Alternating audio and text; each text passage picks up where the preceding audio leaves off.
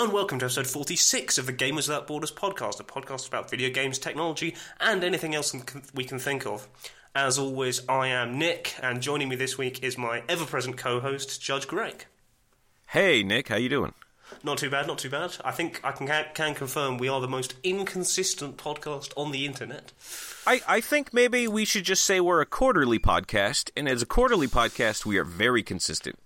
Yeah, but the problem is, as soon as we put a label on it, we're going to lose it again. So exactly, now that it's quarterly, now we're only going to do it every 6 months. For sure. But yeah, just to explain, as I think I have done in the last 5 episodes, we haven't recorded since September of 2017. This was going to be our quote-unquote Christmas special.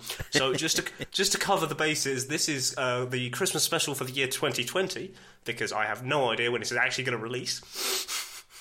Okay. Happy 2020 to all of you people out there, and hoping for better for you in 2021. Yeah, that's the cyber apocalypse of 2019 was rough, but we got through it. It really was, but the Tide Wars of 2019 was just ridiculous. When they all mutated and nobody knew that was going to happen. No, everyone thought they were just going to die. Yeah, it was just a funny little challenge, and then all of a sudden the mutants rose, and woof. Yeah, that's a good reference. Well done on that. But no, to give a very brief explanation of why the gap has been so long is basically, we did that in September, which is just when I'd come back from university, so before things had got too busy.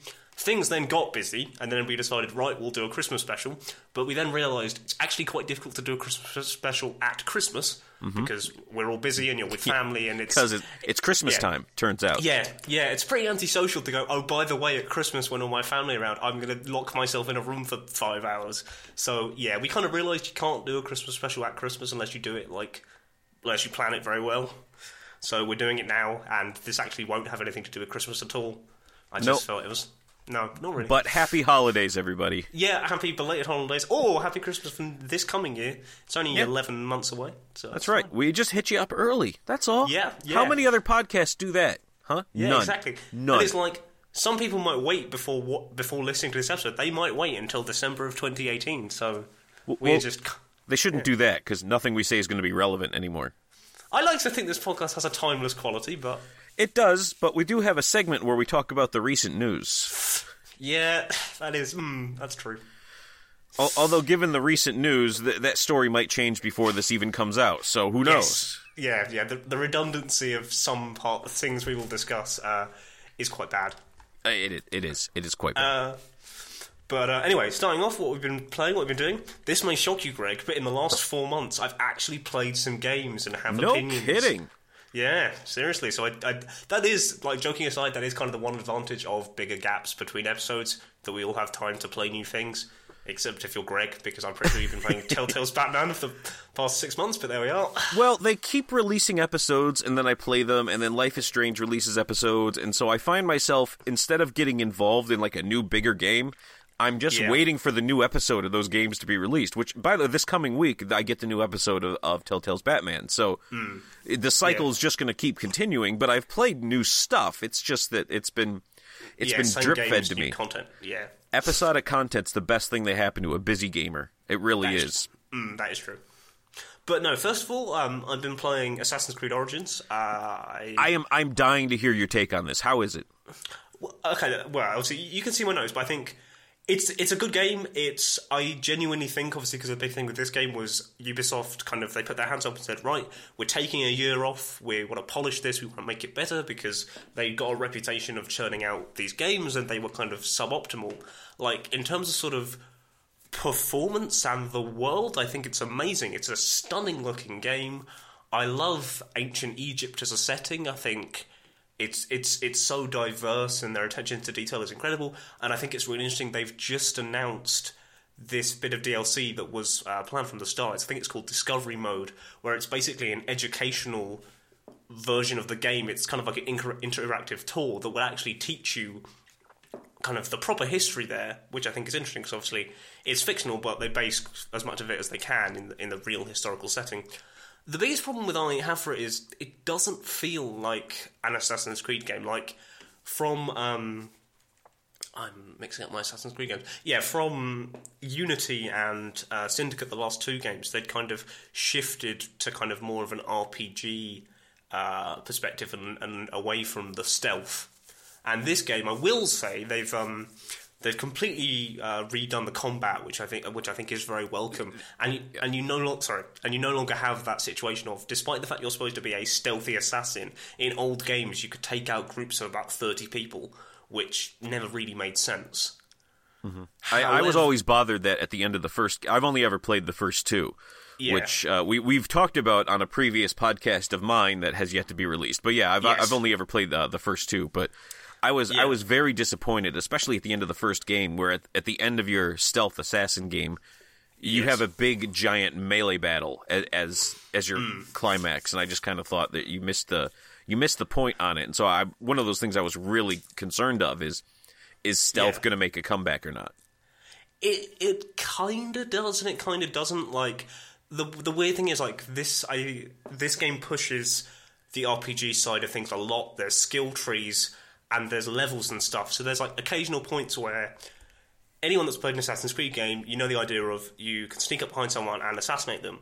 Whereas in this game, because everything is level based, you can go and assassinate someone, but if they're too high a level, it doesn't actually kill them, and then you're drawn into combat, and it's little things like that. And I think how does it not kill them? Do they just survive the knife attack, or do they block it, or how does that work? I don't know. I think the implication would they would survive it due to armor or something. But I think the best the best way I can describe this game, I think, is, and I don't think it's a bad game at all, I would say this is a really, really good open-world RPG action game, like the likes of The Witcher, Far Cry, those kind of things. Story's not fantastic, but I think it's better than most. But it doesn't feel like an Assassin's Creed game. Like, I genuinely think you wouldn't have to strip off much, and it's not an Assassin's Creed game anymore. And I think, and it's also kind of the thing of, obviously, this is the furthest back in time they've ever gone, so they've actually retconned certain bits of the history as well, which I think is interesting and something I only realised actually after the fact. So yeah, if you want a big open world game, like I put a good 30-40 hours in it, and I didn't do everything. Like, if you want a big open world game, I would definitely recommend it, as I did. It's a lot more polished than I think the last couple of entries in the series, so I don't worry too much about it there. I had the occasional freeze and crash, but you get that with most, I think, big games, because they kind of work the system so hard. Mm-hmm. I don't know if you have any questions or... I mean, I was just kind of looking for your impressions. I bought this game during the Xbox Christmas sale because I had deluded myself to think that I would have ever have the time to play it. Yeah. But I was at least deluded enough to get the season pass, so you're welcome, Ubisoft.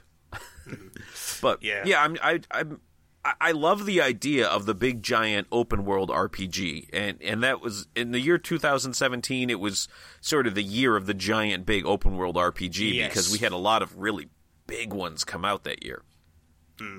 But I think, given its success, I think you might see that that's sort of how Assassin's Creed goes from now on. And as somebody who very explicitly did not get into Assassin's Creed because I had just finished Assassin's Creed 2, and then Brotherhood came out within months of me finishing the game, and I said, I'm not really in an Assassin's Creed mood anymore. I just finished one. I kind of need that year, and I'll jump back in. And that jump just never quite happened.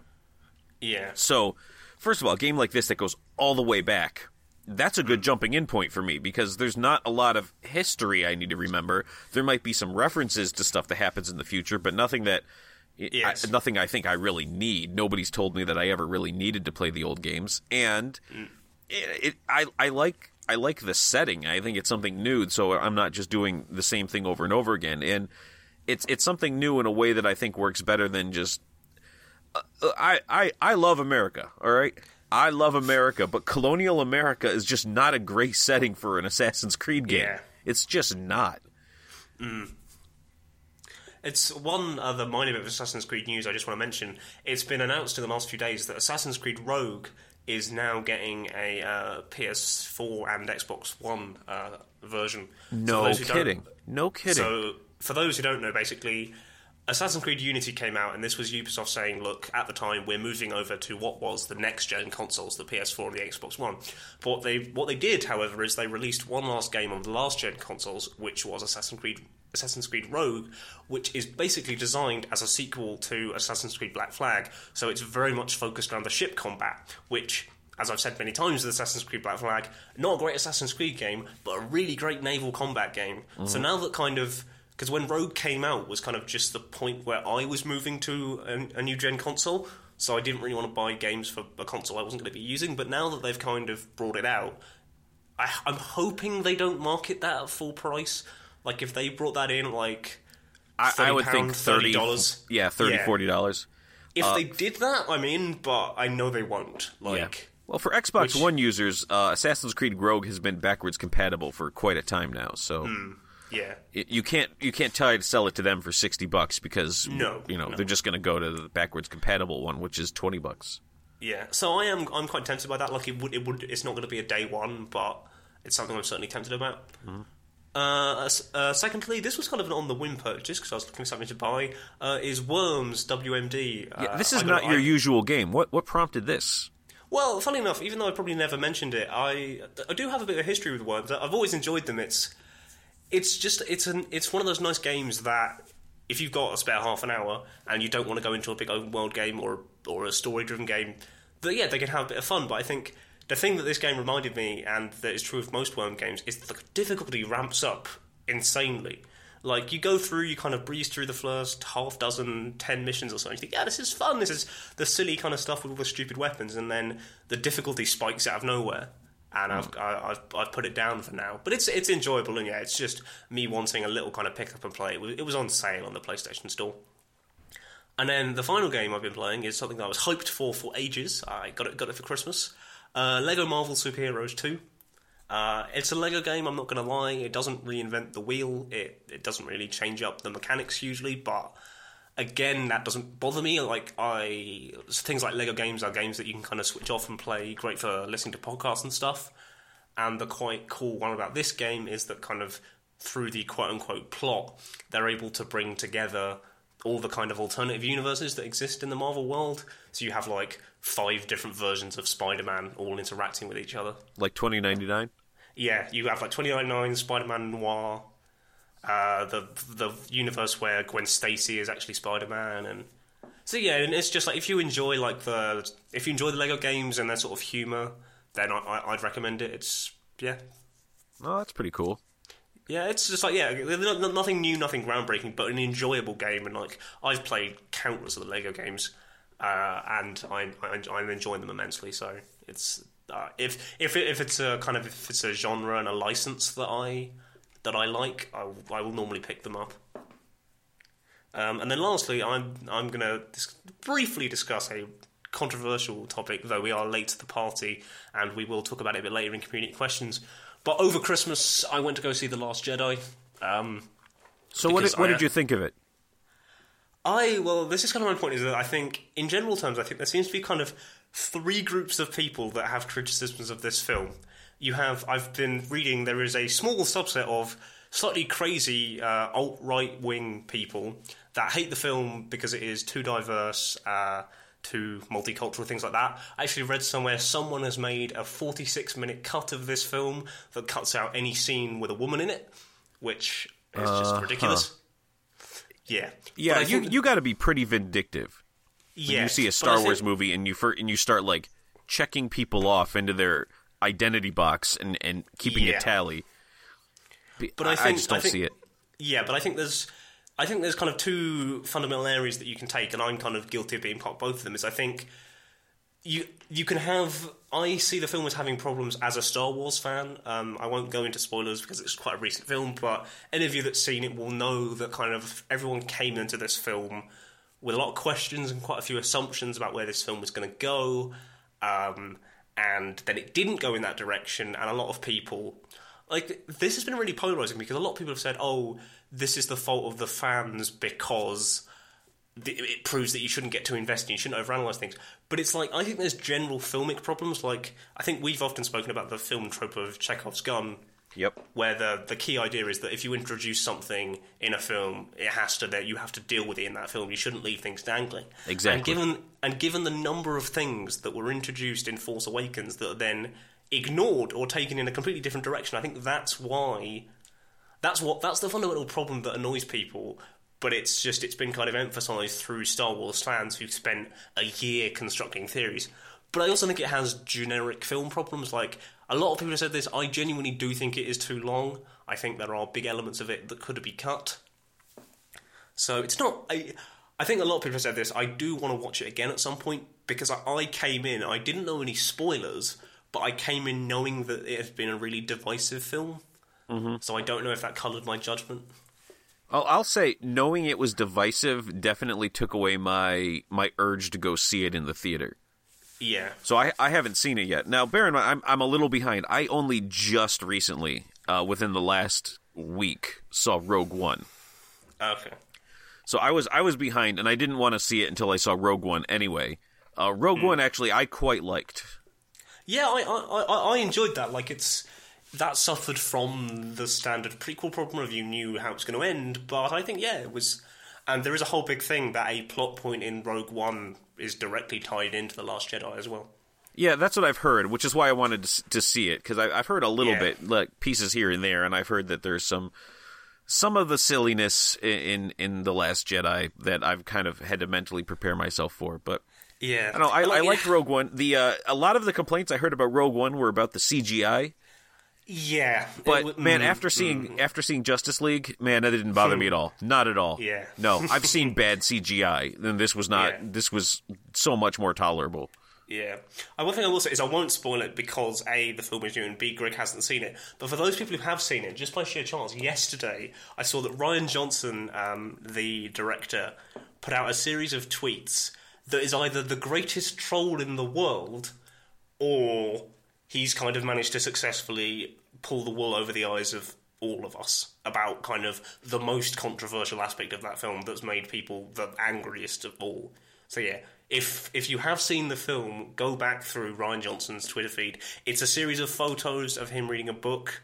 I won't say any more than that, and it's quite interesting what he's implying. I can't tell if he's joking because he doesn't put any captions or anything. So, but yeah, wow, that's a tease. That's a tease right there. Well, I'd really love to go into it, but I can't because I can't speak around it. Because even if I speak around it and don't be direct, as soon as like you go and see the film, you'll realise what I was speaking around, and it probably will spoil it.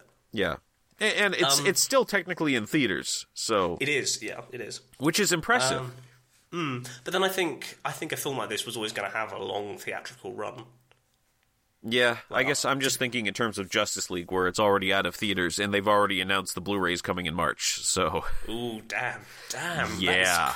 That is fast. Yeah. That's not a good sign, but we'll talk more about that later. Yeah. And one last thing is that it always occurred to me that I always say that we are ostensibly a technology podcast, and we don't always talk about technology.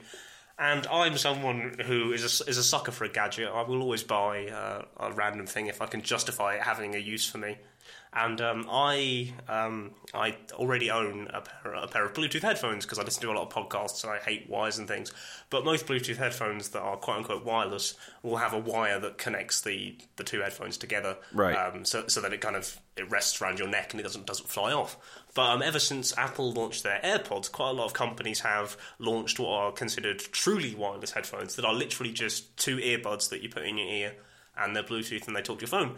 And I found a cheap pair that had good reviews, so I've tried them out. And they're a bit hit and miss. I think they might be a little bit too cheap in the sense of I'm not entirely sure they work properly.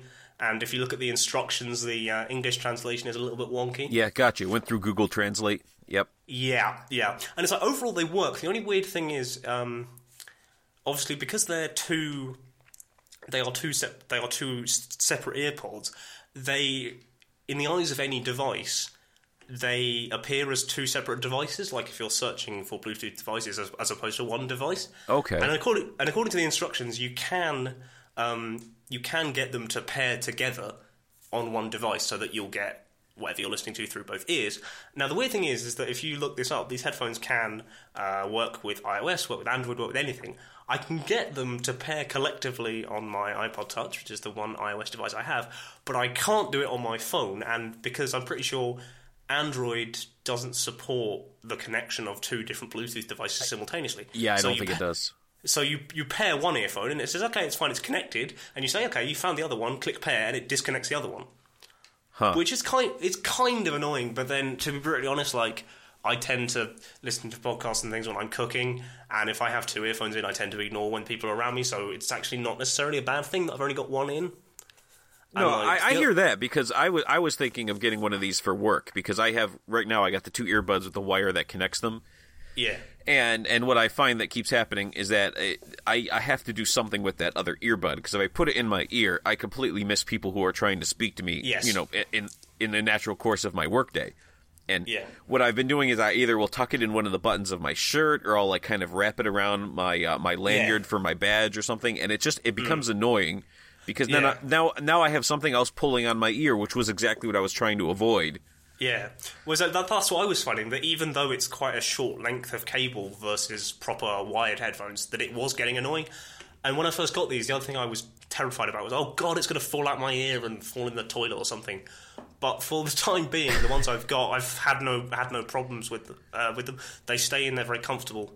No, one slightly odd thing is that you see various different ways of doing this, is that some of them, obviously, because they're quite small, the way you tend to charge them is they'll come in like a charging box that you put them in, and you charge it through that. And there are some where the charging box has a battery in it, so you charge up the box and it will give you like 2 charges worth of charge to put in the headphones, and then you have to charge the box up. Whereas my ones are a little bit strange, and they don't explain this because the instructions aren't very clear, that you can use the box that they come in as like a power bank for charging your phone, but it doesn't store power that will then charge the headphones, if that makes sense. Like, if you want to charge the headphones, you have to put them in the box and plug the box in, which is kind of odd. So the box can charge your phone, but it can't charge the headphones? Yes, for some weird reason. That is odd. Yeah, but overall, like I said, the fact that I can't get them to work together is a little bit annoying, but to be brutally honest, like, it probably taught me that when I'm out and about, I should only really have one ear in, because, like you say, you don't hear people, especially as headphone technology has got better, and, like, noise cancelling has got better. Yeah. I mean, on an airplane, great. But yes. Anywhere else than an airplane, I need some sort of situational awareness. Yeah. I have small humans that do depend on me for life. Exactly. So yeah, Greg, if you're interested, remind me after the show and I'll send you a link to the ones that I've Yes, ordered. please. Yes, I would like that. But yeah. Anyway, so for the first time in like 46 episodes, I think we had a proper technology segment there. There we go. Hey, you're welcome, everybody. There we are. That is a Christmas present from us. Anyway, Greg, what have you been playing? That was so sarcastic. It's perfect. I didn't even intentionally read it to sound quite that sarcastic. Yes, you did. Kind of. All right, so it would have been less sarcastic if we were still recording this in December. But the fact it's almost the end of January, it's just like we really can't do this Christmas thing. I love it. I love it, folks. Merry Christmas. Merry Christmas. I've been playing the same 2 games I've been playing for the last podcast too. But they had new episodes, so I finished Life is Strange Before the Storm, minus the bonus episode, which comes out. When does that come out? They just announced that.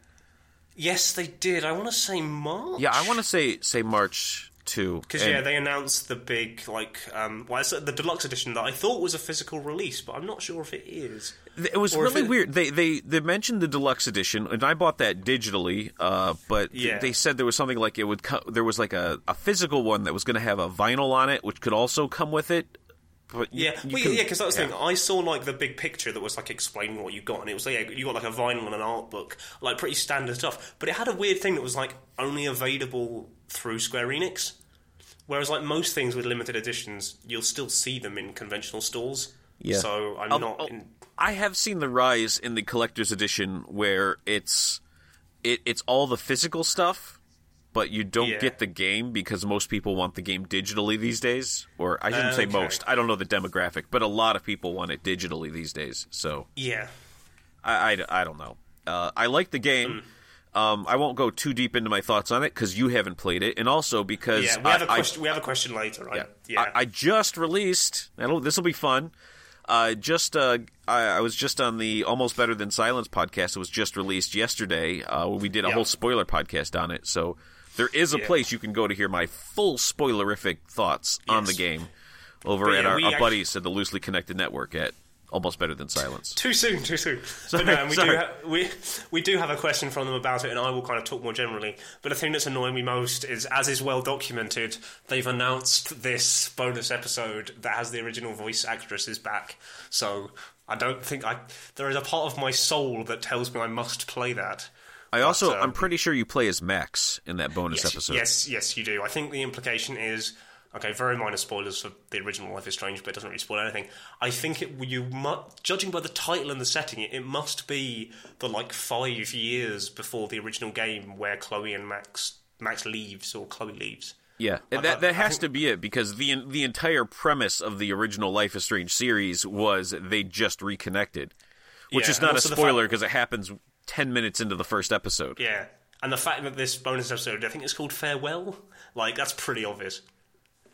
But yeah, it's just the kind of nostalgic part of me just to see those actresses back in those roles is why can't you just let me buy just that episode? I just want that. Because you have to play as Chloe, Nick. But it's not even real Chloe because they had to get a different voice actress in. She did a really good job though. Yeah, and I suppose a lot of people have said that people's voices change as they get older, so it's not completely out of the question that Chloe would sound different when she was younger. Although it's going to be kind of weird when, really young Chloe sounds exactly like old Chloe, but middle Chloe had a different voice. But I don't know. Yeah. Puberty's a weird thing. Yeah, but no, we will get... I have kind of more thoughts, but just for the sake of so we're not repeating ourselves, I'll leave that to the questions later on, which we got lots of, but yeah, we'll get to that. Yeah, good job. So I've also been playing Telltale's Batman, which is a good game. It's got to be your cup of tea. I mean, you know what you're getting with a Telltale game. Yeah. So you need to be ready for that. And it's not a very traditional take on Batman. They have sort of reimagined a lot of aspects of the Batman lore, and a lot of the villains, especially their origins, are not exactly what you would imagine. You know, they made some significant changes to the Penguin. Okay. I mean, he's completely different. They've never had a Penguin sort of like him before. He almost seems inspired by the one on Gotham, and then they took that in a different direction rather than even starting at Burgess Meredith, Danny DeVito Penguin. Yeah. I've heard mentions that at the very least, even in his visual appearance, he's quite similar to the Gotham iteration. Yeah, he's a thinner dude, so you're not going to get the short, roundish Penguin. Yeah, but they did some other stuff. Riddler was a little different. They retweaked Harley Quinn's origin, which I'm actually for, because one of my biggest critiques of Harley Quinn is I like her as a character, but by the nature of the character, her origin is so intrinsically tied into Joker that she can't ever really be an on-her-own entity, because you always have to have the Joker involved somehow to bring her about. Mm. And so what I'm really liking is the way the story goes now, and these are sort of minor spoilers for the last season, but the Joker is in the games, but he's not introduced as the Joker. I mean, when you see him, you know who it is. He's got white skin and green hair. It's the Joker, but he's not the Joker per se. He's also very low key, and he's not. It's like a different character, but you know who he's going to be because he has white skin and red hair. You know where this is going. Yeah. And they introduced in the new season Harley Quinn, and they've redone her origin story so that she's not responsible, or Joker's not responsible for her. She has a new origin story where she can exist even though the Joker hasn't been properly introduced yet, and I like that, and I think it works. Mm. Now they're still Harley Quinn and the Joker, if they're in the same game, they're going to be intrinsically tied in with each other.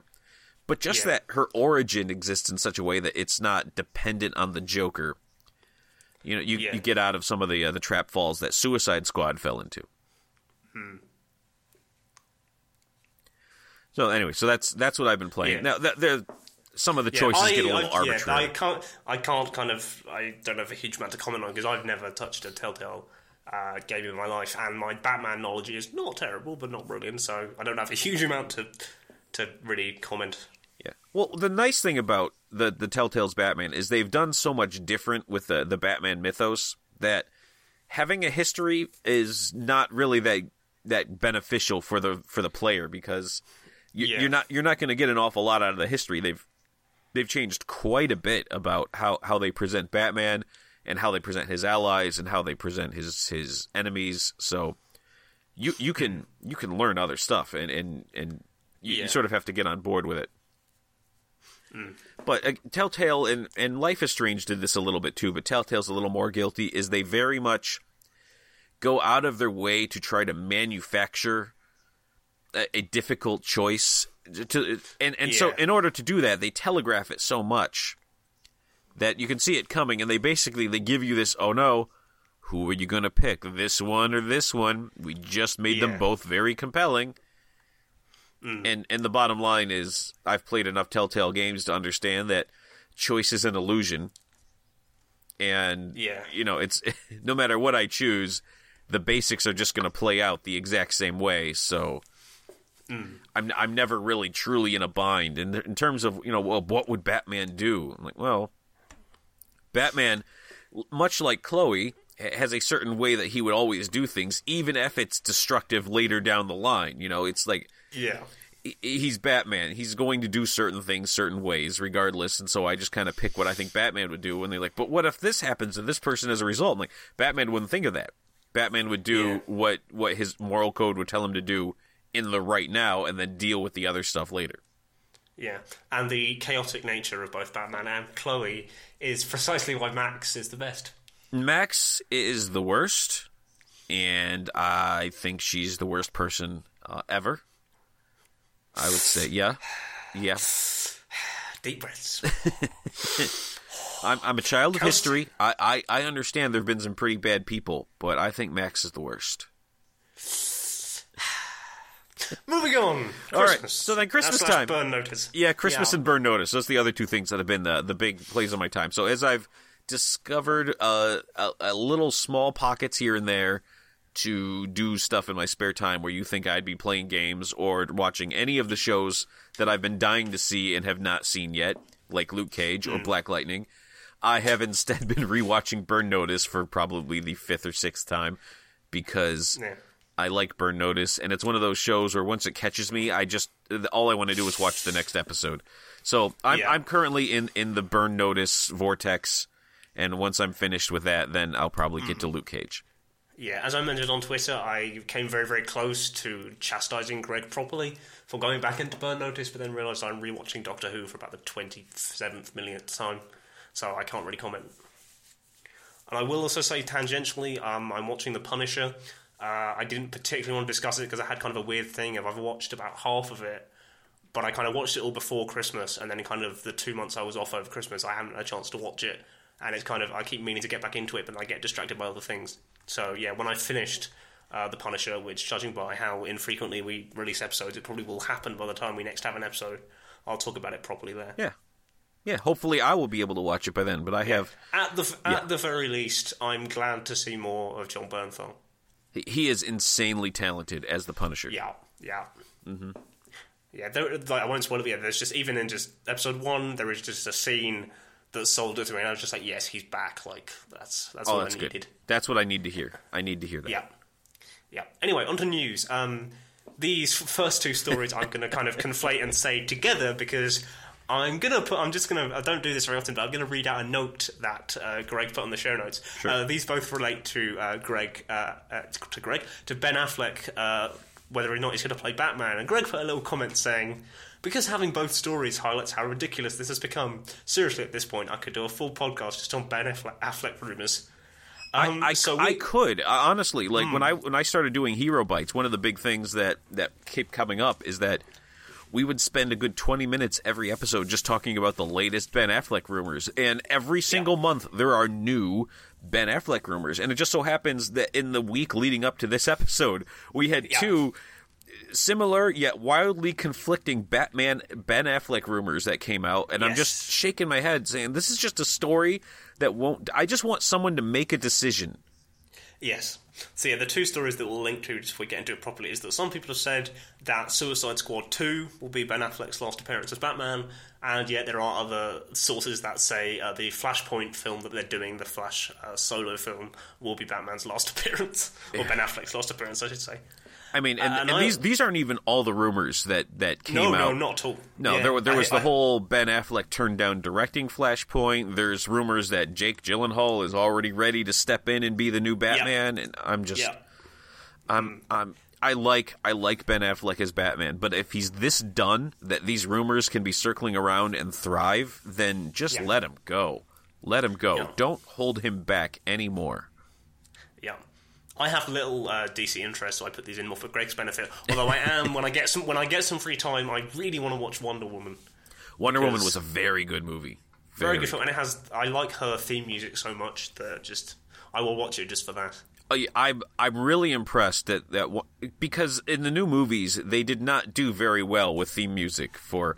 And Man of Steel's music is good, but it's very generic. I've said before, I've heard ice hockey teams use it just for some generic background music that sounds epic, and that's a fact. I've seen that happen on sports TV, and the new Batman theme for this new set of movies was so generic that when Danny Elfman took over Justice League, he just used his own theme from the 1980s.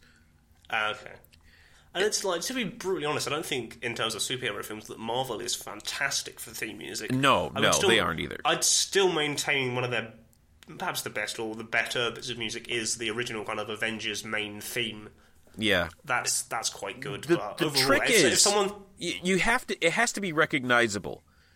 And if it's not, if I can hear the music and I don't know what it is, or I say this sounds kind of Marvel-y, but I don't know who it is, that's a problem. You've missed the mark. And with a lot of the new music, they had missed the mark. But there is no mistaking the Wonder Woman music. As soon as the first bow hits the cello, you're like, I know what's happening here. You guys, watch out. Yeah. Fair. Oh, minor thing. Have you seen Spider-Man: Homecoming? I did. I just recently saw Spider-Man: Homecoming, actually. Because I will say I do like the little bit of music they do at the beginning where they mix the original 60s Spider-Man music with the kind of Marvel Studios fanfare music. Yes, I appreciated doing that. I don't know if they're going to do that all the time, because I also saw Guardians of the Galaxy 2. I saw them back to back, and it felt like they tried to do that a little bit with the Guardians music. Yeah. Well, I think I kind of more felt with it in Homecoming. It was kind of a wink and a nod to the audience to say, look, Spider-Man and Marvel are finally together. Like, yeah, and I appreciate that, but you know, and I get when you want to say Spider-Man recognizable theme songs, that 60s music is pretty hard to get away from. Not everybody was as big a fan of the 90s Fox cartoon as I was. Oh, is that the one with loads of electric guitar in it? Yeah, that was one of the electric guitar. I think Stephen Perry from Aerosmith might have done that theme, and I love that theme song, but that one doesn't get as many throwbacks as some of the others do. Yeah, it is the most like 1990s thing in the world. Yes, I can't argue that it is, but it's fun to see, and again, that's the problem with Spider-Man is that he has this memorable song from the 60s that you can't really get away from, and Wonder Woman to a certain extent, she has memorable music from the 70s that's kind of hard to get away from, but I figure if Batman could get away from his memorable 60s theme, then Wonder Woman certainly could get away from her 70s theme. But I don't know if I don't know a huge amount to talk on the Batman thing, but I think it's been in the last few episodes, I feel we've reached the point of we have an obligation to talk about where this mess of a franchise is going. I love Affleck. He just needs to leave. At this point, the rumors are hurting everything and everybody. Yes. If you're not going to come out and say, I'm all in, I'm not going anywhere, if you can't say that, and he won't, he keeps saying things like, well, I need to see a script, and I don't know, and it was, no, just leave. If you're not all in, just leave and let somebody else, preferably not Jake Gyllenhaal, but I'll accept it. I heard John Hamm really wants to play Batman, and I've decided now I really need to see that in my life. Yeah, bulk up a bit, a touch, but yes. I'm sure he could, I mean... I've seen actors bulk up quite a bit to play Batman, so I'm sure he would. But if you've already established that Batman needs to be sort of an older Batman, well, then the sky's the limit in terms of actors you can pick now. Or bring back Michael Keaton, because he's proven, being the Vulture, that he can do a villain. So that's Michael Keaton is a very, very talented actor, and people forgot that for a brief period of time, and it's nice to see that come back, and everyone remembers, oh yeah, this guy is actually really good. Yeah, he was menacing as Vulture. I was getting a little scared. Yeah.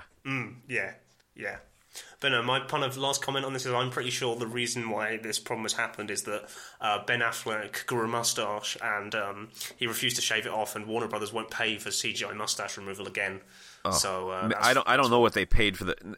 I don't want to knock the people who did the CGI, because they're probably very talented, but I'm sure they were given a very, very unforgiving deadline. Yeah, and what we saw as a result was scary bad. I've not even seen any pictures of it. I'm just aware of it because the entire internet was like, "What have you done?" It is. I mean, it's so obvious, Nick, and it was the very first shot of the film. Oh, it was the first shot of the film. You got to see CGI lip Superman, and that it just set the tone. And so anytime Superman's on screen, I'm not even paying attention to what he's doing. I'm just staring at his upper lip, and you can do really good CGI. They could have, if they were given the proper time and budget. They easily could have fixed it to the point where nobody would have noticed, or they would have barely noticed. But this felt like on a tight, unforgiving schedule and on a budget, and it certainly looked like it. And I hope they fix it for the Blu-ray. Yeah. Anyway, this next bit of news actually about video games, tangentially, surprise, surprise, as opposed to being about films, like literally everything else we're discussing today. But no, Nintendo, in one of the most left-field things I think I've ever seen, announced an entirely new thing called Labo.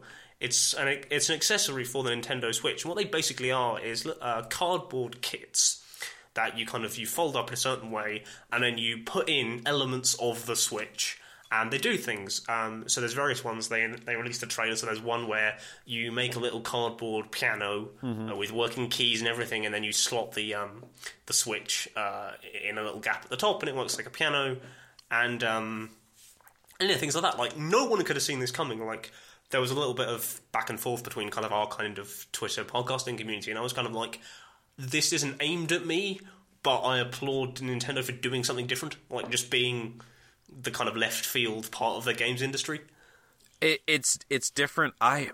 So here's where I came from, because I saw this thing and I immediately thought, well, I'm never going to be into this. So as I'm watching the reveal, I call my 4-year-old over so that she can watch it, because now I figure I can actually get a relevant opinion from the target audience. And she watched it and she thought it was pretty cool. So if you're going for kids, my 4-year-old, for whatever that's worth, thought it looked neat and thought it was something that she'd want to do.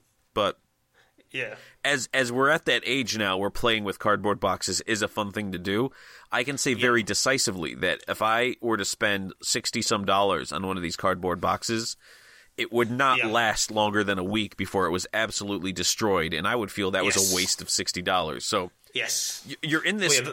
It's a very specific demographic that they're shooting for, because you need to be young enough to think that the cardboard accessories are cool, but old enough to be gentle enough that you can actually have them last long enough to be worth the price point. And I don't see that happening in my household. And as I'm a gamer with young kids, if I can't find the use for it, I don't know. Like, those were the two things. Those are the two things that stuck out for me, is that even if for a moment you take out the cost of a Switch anyway, okay, so you might be in a situation where hypothetically you own a Switch and you share it with your children, but it's hugely expensive. They're about $60-$70, about £60 over here for the majority of the kits.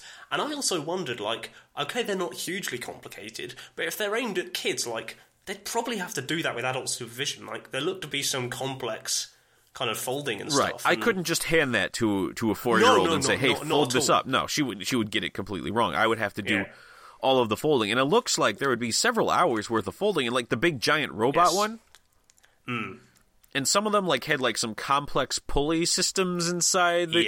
So I don't know. I didn't reach out to him, and I really think I should, because I'm very interested, and I haven't seen him post anything. But Mike from Video Game Generations.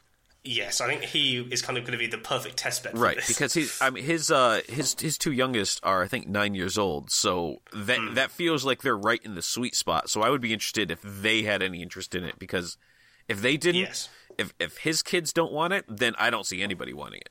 No. Although, yeah, I just realised I shouldn't take the moral high ground when it comes to cardboard folding, because I've just remembered at the age of about 18 or so, I got myself a Google Cardboard, and I couldn't do the folding. And I kind of yes, fine. I don't have brilliant hand-eye coordination and fine motor skills, but still. So cardboard folding is hard, damn it. You're a gamer. How do you not have hand-eye coordination and small motor skills? That's the precise people. I've known doctors that tell kids to play games specifically so that they would get better at those. Well, I think you're half right. I wouldn't be surprised if playing games has improved them, but given that mine are compromised anyway, even with the advantage of video games, I'm probably still at 70-80% of most people. Fair point. So yeah. You probably are right that it does help quite extensively, but yeah, I get really bad hand cramp if I play games for too long. Oh, really? Yeah, terrible. I always hate really long boss battles because I just get really tense and really worked up, and yeah. So anyway, is mouse and keyboard easier on your hands?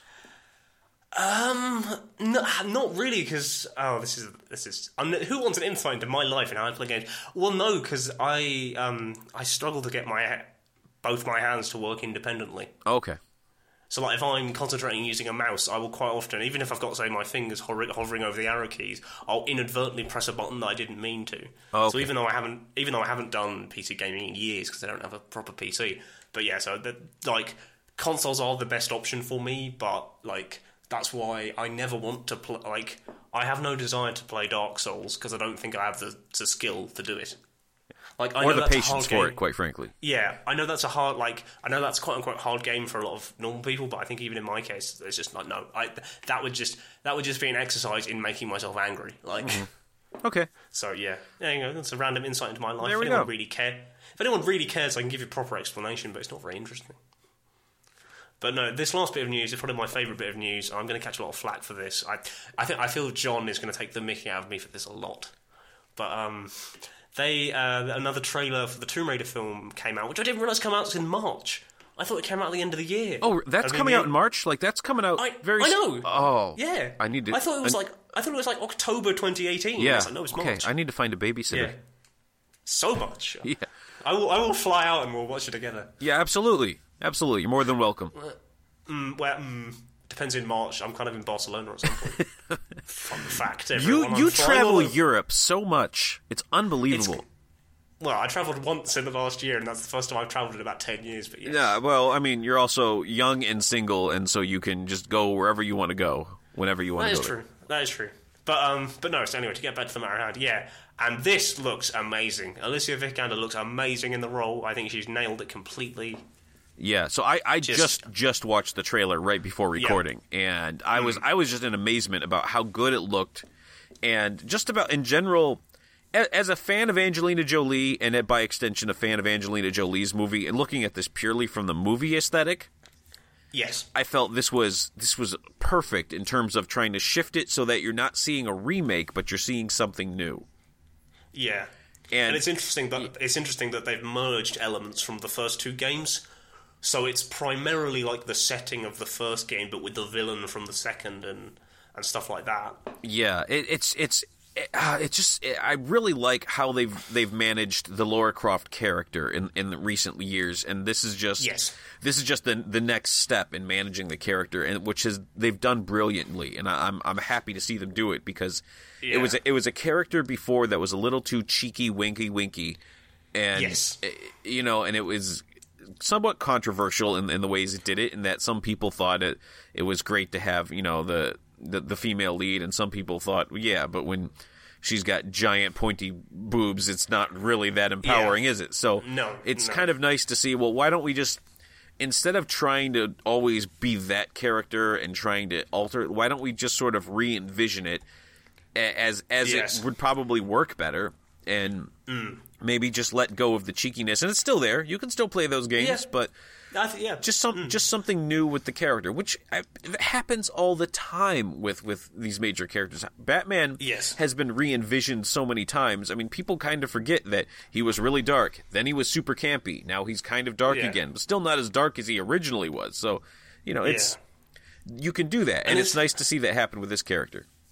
Yeah, and I really like the rugged kind of edge to it. Like, I was thinking kind of, she reminded me kind of a bit of the Daniel Craig James Bond, in the sense of those are people that I wouldn't want to be in a room with, because I'm pretty sure they could take me out, like most people probably could, but they really feel like someone that they could just do severe damage with their bare hands, and you're not getting out of there alive. Like, I think they've really nailed the kind of rugged edge to her character that this new iteration has. Absolutely, and I think that's an important thing to have, because it's a big part of what makes the character compelling to play as. Whereas, Lara Croft before, she would raid tombs and then shoot everything she found and then steal some treasure, and she was really less Tomb Raider and more grave robber, and I guess more or less the same thing, but I was not getting the explorative archaeologist vibe from her. More, I was getting the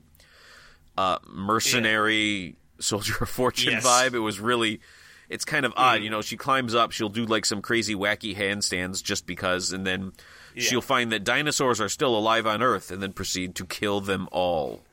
Yeah, it's funny, I was watching some footage of the most recent game, and I saw a funny thing that I'd not noticed, that there's one level where there's a tiger or something in it, or some rare animal. Yeah. And if you kill it, you get an achievement called "Was That Really Necessary?" which I thought was quite good. Huh. But yeah, I want to say it was maybe a saber-toothed tiger or something. Or... Yeah, it's something like that. Yeah. But I had one other point I wanted to make, and it's escaping me. It'll come back to me. But yeah, I'm super excited. I think she gets the role perfectly, because I know a lot of people were in contention for that when it was announced that they were making this film, but no, I think she could do it very well. I agree. When I see her, I see Lara Croft. Yes, and that's the important part. Where that was a challenge for Angelina Jolie, is because it's very hard with an actress who's as profoundly influential as Angelina Jolie, that when you see her, you don't just see Angelina Jolie as. Yes. And you need to be able to see the character when you see them on screen. And I think when I see this movie, I see Lara Croft. Yeah, because I think it helps. Alicia Vikander has been in quite a few kind of big movies, but she's not in that phase where she's kind of everywhere. So I think they've kind of, we're at that right point where it's a big-name actress, but you don't have that problem of, I'm just seeing her as a person and not the character. Right. I'm really annoyed. I had one other good point, and it's completely... I'm sure it was very compelling. I'm sure it was. But no, I'm super excited, genuinely, probably, would happily see that opening weekend. Me and Greg were having an interesting discussion about film posters. If they do a cool one, I probably would buy it. Mm-hmm. So, I'm definitely excited for that. And obviously, not too long ago, the fact that Square Enix announced that they are working on the third game, so I'm very excited about that as well. So, yeah. Now, is it going to be a trilogy? Did I hear that right? I haven't read the report yet, but I heard it's sort of, they're kind of trying to wrap up as a trilogy. Yeah, and the rumor is it will be called Shadow of the Tomb Raider.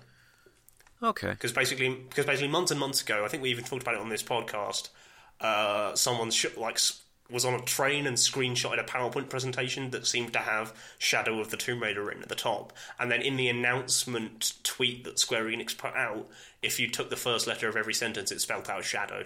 So people are pretty sure that that's what it's... Yeah. Man, people do some Da Vinci Code level stuff here when they release... Yeah. Well, bad on the studio for, not... The first letter of every word is actually not that hard, so no. It's not like they said. Well, and it's you can normally tell when people have done that, because they'll have to change the way they would talk to get the right letters at the beginning of a sentence. So you end up looking at it thinking, no one writes like that. Yeah, that's a very awkward sentence, and so then you start looking. Yeah, well, A Shadow of the Tomb Raider is a very good title, so they would even if that wasn't in the plan. Once that became rumored, that should have just become the plan. Although I've said about this many times, I still think they should have flipped the titles of the first two games round. Surely Rise of the Tomb Raider should have been the first one, as kind of her character develops, and then she becomes the Tomb Raider. Yeah. And then and then a third part. Yeah, but that's I've moaned about that. Sort of like a Batman Begins and then The Dark Knight. Yes, and then exactly. The Dark Knight Rises. We're not going to talk about that title. That was kind of silly, but. No. Yeah. But yeah, it's like I kind of liked how they said, well, Batman Begins, and now this one, how he's just the Dark Knight. Yes, yeah, like it, in a very broad sense, it's showing that the character is finally adopting the persona that we know them for. Yeah, and I agree. Although, I mean, I get why they did it, marketing reasons. Everyone knows the game is Tomb Raider, so you have to say Tomb Raider, Yes. but when the second one is Rise of the Tomb Raider, I feel like, so then what was I doing this whole last game? Yeah. Greg, John, some good news. I just remembered what my point was. Oh, what was your point? Well, basically, obviously video game movies in general have had a bad rap, and it's difficult to say what kind of would make a good video game movie. But I was really impressed just in that trailer, the number of things that are direct pulls from the game. Oh, yeah. So you've got like the jumping off the boat, the falling out of that downed aircraft, the jumping at the wall with the axe right at the end Of and it's the, like, the river. I specifically, Yes, when she's hanging off the wing at the end of the waterfall, I think, well, that's, Yeah. I mean, that was a scene right from the game, right there. Yeah. And exactly, it's like you don't want a film that is basically the cutscenes from the game, but there are some video game films that are so tangentially linked to their source material that you kind of think, well, and I think it helps that because these games are so cinematic that you can quite easily mirror this stuff in film. Yeah, but to not take elements from the film for this would be, I mean, you don't want to go the Mortal Kombat route where you're sort of tangentially related, and you also don't want to go you can't always survive the Street Fighter route where you make it so cheesy and campy that it becomes its own entity. Yeah, and so sometimes you just got to be faithful. And let's not even mention Doom. Oh, Doom, No. Doom.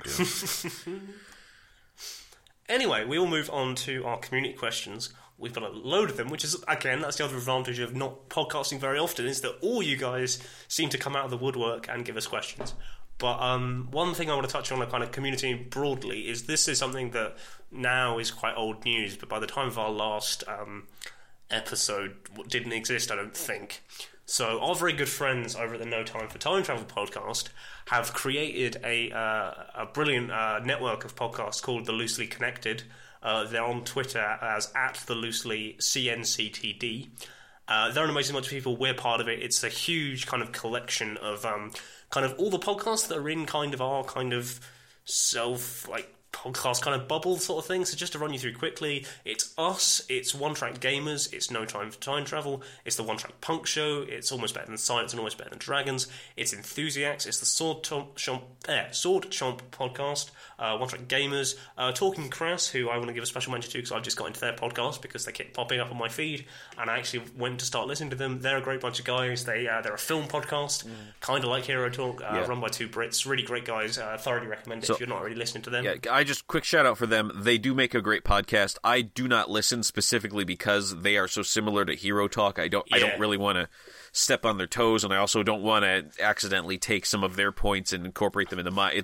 We're so similar. I don't want to copy them, so I specifically don't listen. But I did listen once in order to get that impression, and they are a very good podcast. So if you are not associated with the Hero Talk podcast, then you absolutely should be listening to the both of us. Yes, yeah, for sure.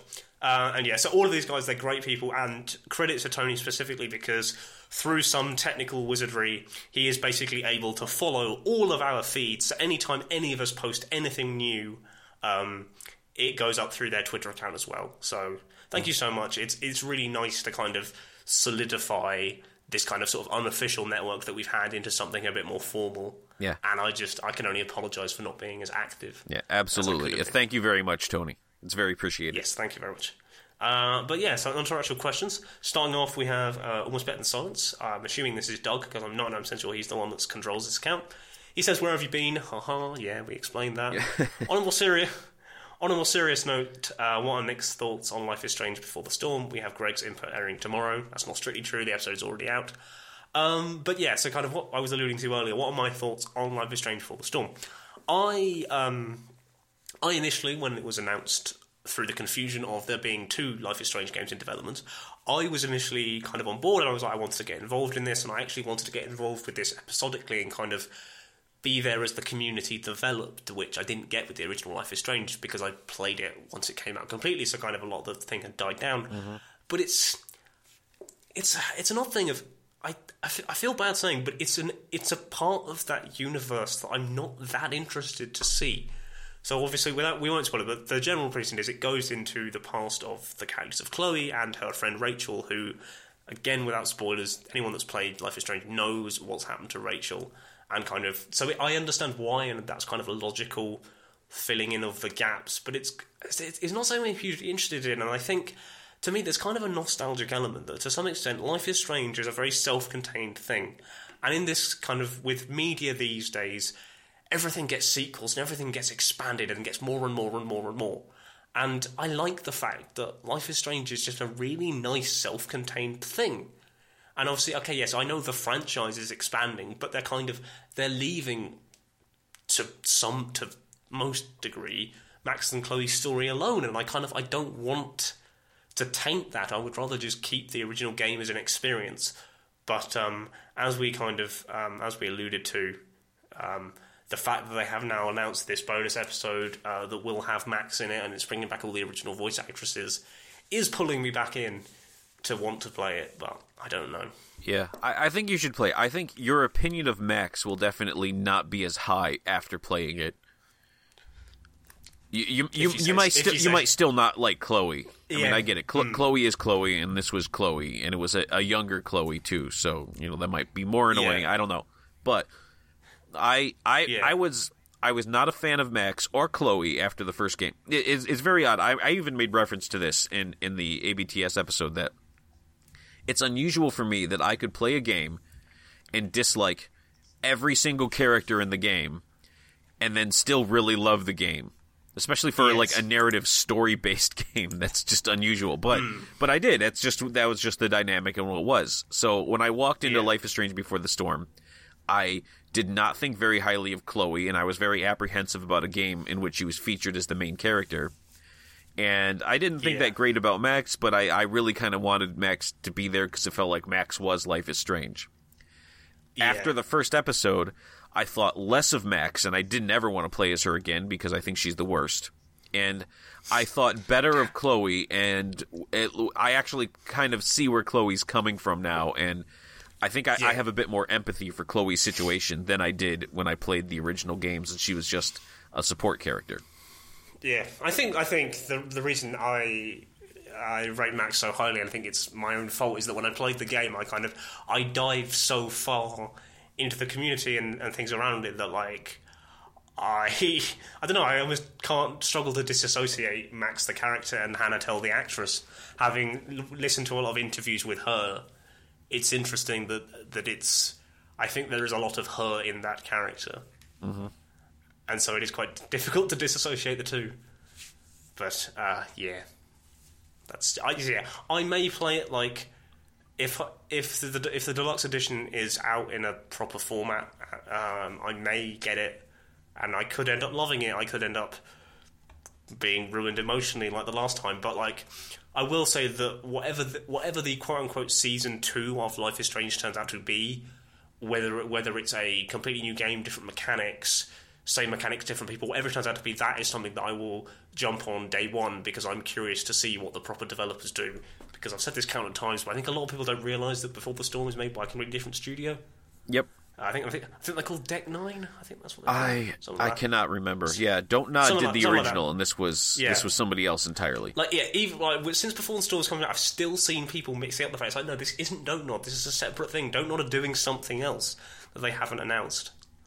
Those are my kind of views, but that could well change. Mm-hmm. Next up, we have Pat Johnston, friend of ABTS and also part of the Melting Pat. Mm-hmm. He first asks, if Professor X campaigned for president, who would be his running mate? And I don't have a straight answer, because I think the problem with Professor X is that because he's got, like, mind powers, he could just convince... Well, he wouldn't even have to contest the election. He could just brainwash everyone to vote for him. Like...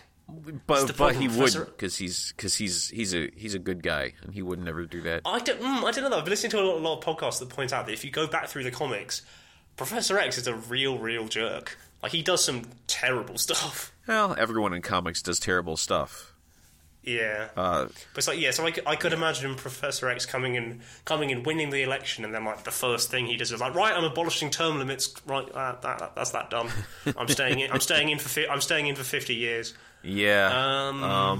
I think, you know what? I think it would be Cyclops, because Professor X seems like the kind of guy who just wants the validation of being right, and I don't think he's the sort of person who wants to be surrounded with people who disagree with him. Yeah. And as such, if I think of who's the most apologetic Professor X supporter he could possibly find, who would also play well with the American voting public, and that's Cyclops. Although the glasses might be a thing. Yeah. The one thing I was thinking of, I wondered that if you made Wolverine president, I could see Professor X being VP. Yeah. But then knowing Professor X, he'd just stage a coup within about 5 seconds and impeach Wolverine. No, I'm seeing Cyclops. Yeah. So Xavier Summers 2024. Yeah. My other joke for who it is running mate would be me, because even though I'm legally speaking not allowed to run in a US election, I just thought two wheelchairs, it made sense. I was thinking of the American Dad joke about the wheels and the leg man, but there we are. Mm-hmm. There's a symmetry to that, though, that I think would really resonate with the American public. Yeah, although as the last few elections have it doesn't really matter. You can resonate with whoever you like. Yeah, that's the problem. Now, after these last elections, I'm just I'm done. I'm like, I don't know anymore. What do I know? Yeah, I'm so done. Sorry to date this Christmas episode completely, but ironically, today is literally the day where the US government has shut down for the first time in about 5 years. Have fun with that, and no national parks or anything. Does this happen in other countries, and I just don't hear about it? Do other countries where they have two major political parties that just bicker so much they just shut the whole thing down? I can only give you the British perspective, and the answer is kind of no, because we don't it's not so much to do with the party system. It's we don't pass budgets how you pass budgets. No, yeah. It's not a case of having to kind of authorise funds in the same way. So I'm trying to think. I think there are states that do, but yeah, it's not to do with the political climate. It's to do with how the legislature works. I promise you, Nick, 100% that if part of this whole shutting down the government thing meant that government workers didn't still get paid and get their pensions, they wouldn't be doing it. Yes. The idea that they're going to go out there and not pay the military, but they will pay themselves, just seems, as somebody who used to have to pull the military paycheck, which for certain ranks and certain people is not all that great, by the way, and that they would pull it in order to try to score some political points on one side or the other. And I'm not painting blame here, because honestly, we do this often enough that we can't say it's this party or that party. But just grow up, people, and do your job. Yeah. Not to get too political, but I was having an amusing conversation with one of my politics lecturers at university, where we were wondering how far down the presidential line of succession would we have to get before we get a vaguely okay candidate running the country. I went for Paul Ryan, but there we are. Yeah. I don't want to get into this, but anyway, so thanks, Pat. By the way, I just started listening to the Melting Pat podcast a few months ago. It's actually a very good podcast. I started because he kept popping up in my feed, and I know that he had listened to some of my appearances on Almost Better Than Silence, and so I gave it a listen, and it is now in my rotation.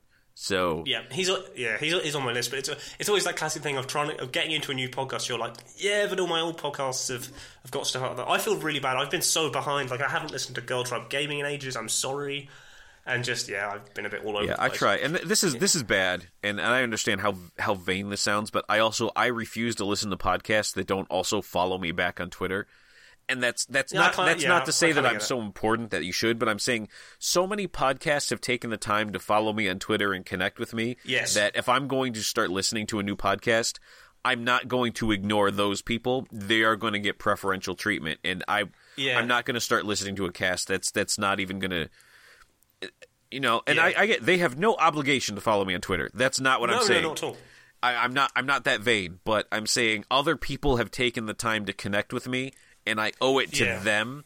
And if I get done with every podcast that has followed me and connected with me, and then I run out, yes, then I'll start going to some of these other casts who haven't done that. But I owe it. I feel like in good conscience, I do owe these people the benefit of right of first refusal to my listening ear, I should say. And so yes, that's sort of when I pick a new podcast, when I think I need something new to listen to, I go through my Twitter feed and I think, who am I not listening to yet that I should be?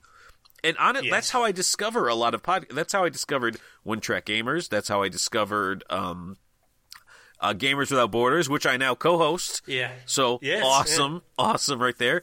That's how I discovered Almost Better Than Silence. That's how I discovered Video Game Generations. So that's just what happens is I want a new podcast. I look at who's already in my social network, whose name keeps popping up, and I add them. And so now you can add the Melting Pat and to a certain extent Talking Crass to that. Again, I don't listen to them for other professional reasons, but I acknowledge they're a good podcast. And if Hero Talk was not a thing, Talking Crash would be in my regular rotation. Yes. And what was I going to say? I almost don't want to say this because I know John's ego is going to love this, but it's quite well documented that this podcast wouldn't exist without John following me on Twitter by sheer chance. Oh, no. I think... Oh, John, he's going to eat that up. I'm hoping... Oh, Jesus. Yeah, I'm hoping because he's so busy, because I forgot to say congratulations to John. Again, a little bit late, but big congratulations to you. So congrats. I think I've already said this on other podcasts, so it's really weird for me to say it again, but first time on this podcast, congratulations, John, for the first time on your new child. Yes, congratulations. All the best to you both.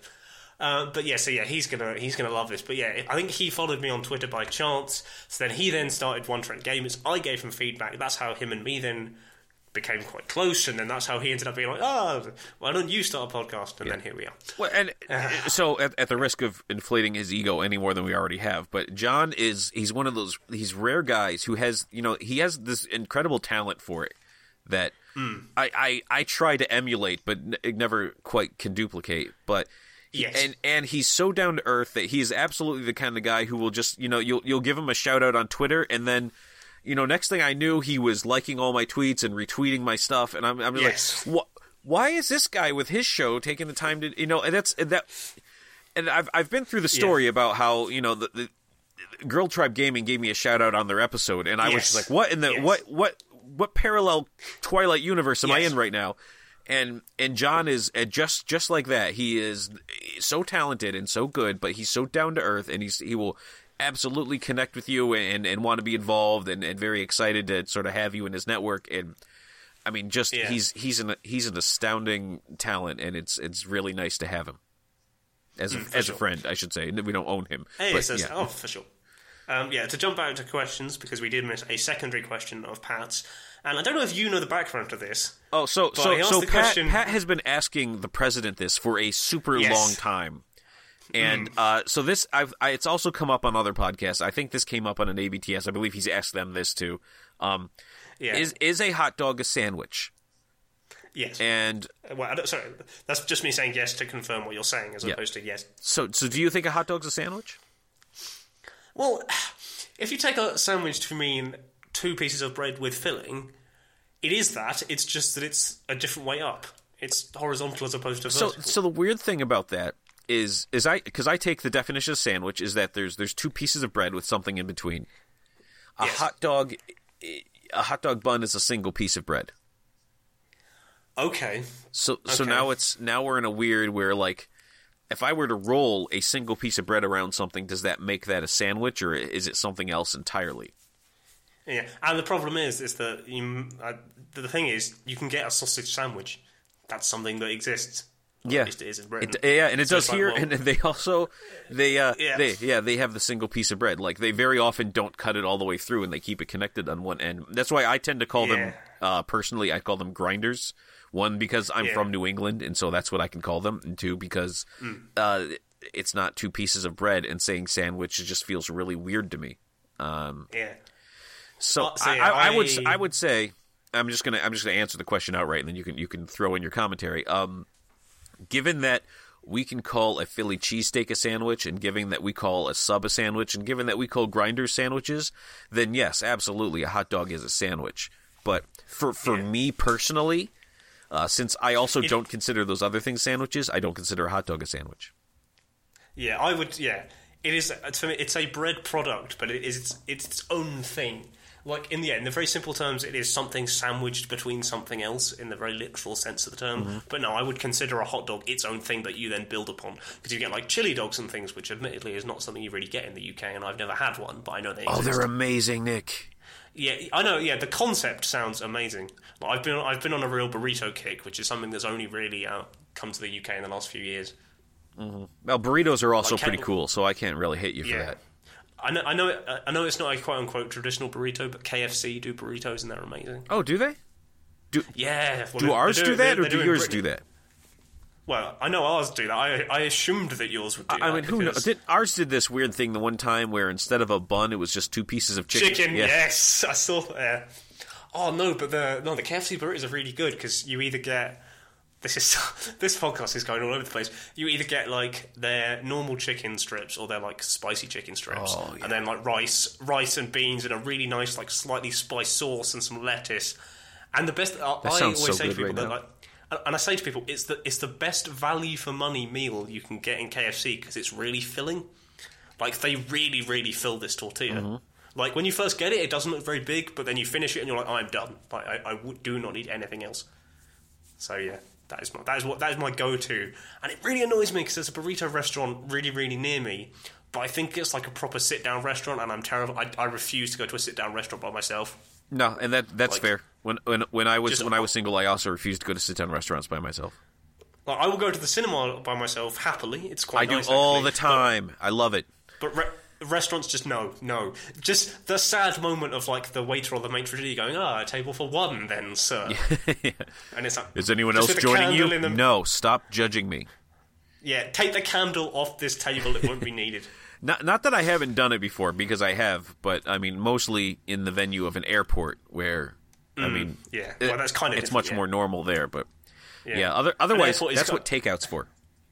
Yeah, and delivery. An airport is kind of its own sovereign nation. Yeah. But this has now got me into the mood for a burrito so much that if I didn't have my lunch sitting next to me and I didn't have to edit this podcast, I would genuinely go out and get one. That sounds really good. I still have the whole day in front of me right now. It's still early morning for me. Yeah. I could get a breakfast burrito and a lunch burrito. I hate you so much. right now. Because I've got like no food in my house, I have a jam sandwich sitting next to me and a packet of crisps. That's my lunch, everyone. I just went grocery shopping, so I actually have a full fridge right now. So to be fair, I'm going shopping. This is ridiculous. I'm going shopping on. This is the podcast now. How are you all enjoying your video game tech podcast? I know. So I got food being delivered on Monday. Well, because fun fact, food delivery services like proper ones are great. They would, if we had a decent one around here, then that would be great. But we don't. Because people often say, you pay more money, and it's like you pay a tiny bit more money, like you pay for delivery. But like most places will do like voucher schemes, and like if you do it consistently, you can get like you can do it like a yearly subscription thing. Yeah. So in the like, for the convenience, it's insane. Like I would do it if we had a good one. The best I could do is like at Walmart, where you can have them get all your groceries and put them in a bag, but then you still got to go in and like grab the bags. Pick up the bag. Yeah. Whereas with me, it comes to your door, and it's like, oh, that's so good. That's so good. Genuinely so good. And to be fair, like the delivery is only about like $5 or less. Like it's one of those things of like if you're clever and you do it in advance and you do it at like not peak times, like not on say a Friday when everyone comes home from work, like you can get it really cheap. Oh yeah, so like a Sunday afternoon or something like that would probably be pretty cheap. Yeah, though I think weekends in general they hike up so a like little bit Monday. because obviously Monday afternoon would be perfect. Yeah, exactly. So yeah, if anyone wants it, Wednesday afternoon, that's when I go for midweek and in the afternoon. What has this podcast become? Wow. I think I've just realised we don't podcast in 4 months. I almost want to edit out the beginning sentence because we're barely a video games podcast. We talk mainly about film. Yeah. But we can't even call us as a film podcast because we end up talking about this. We spent more than half this podcast talking about movies, but we've talked about video games quite a bit. We are all over the place. Yeah, with just tangents. Just because, funny enough, one of the later questions comes down to kind of how this podcast came about. And though I'm pretty sure I've told this story, I will tell it again. So yeah, but no. So yeah, hot dog is not really a sandwich, but I do hope the president gives you an answer because he's clearly got nothing better to do. So yeah. I'm surprised at this point. I'm going to get slightly political again, and then we can just move on. But I'm surprised at this point that like some CIA FBI joint operation hasn't just linked his phone to a fake Twitter.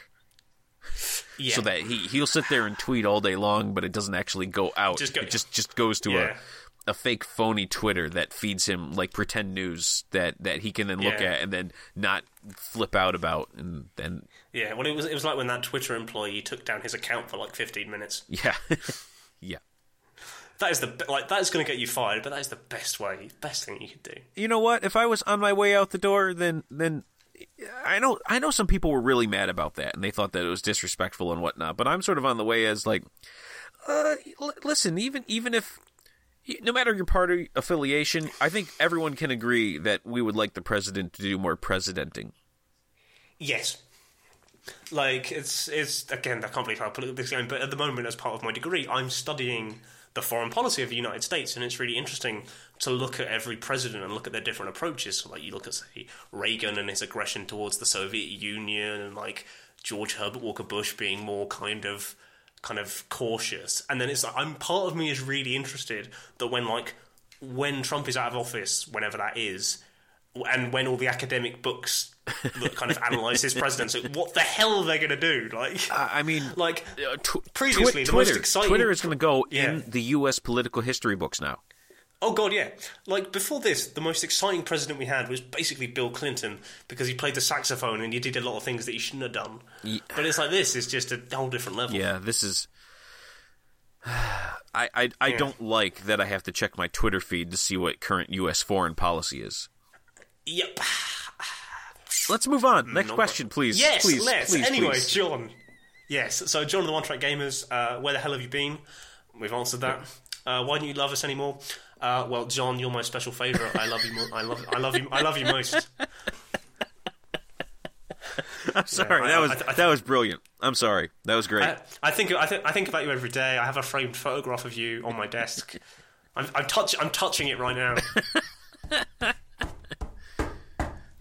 Hopefully the mic picks it. Yeah, no, Don't worry, I heard that.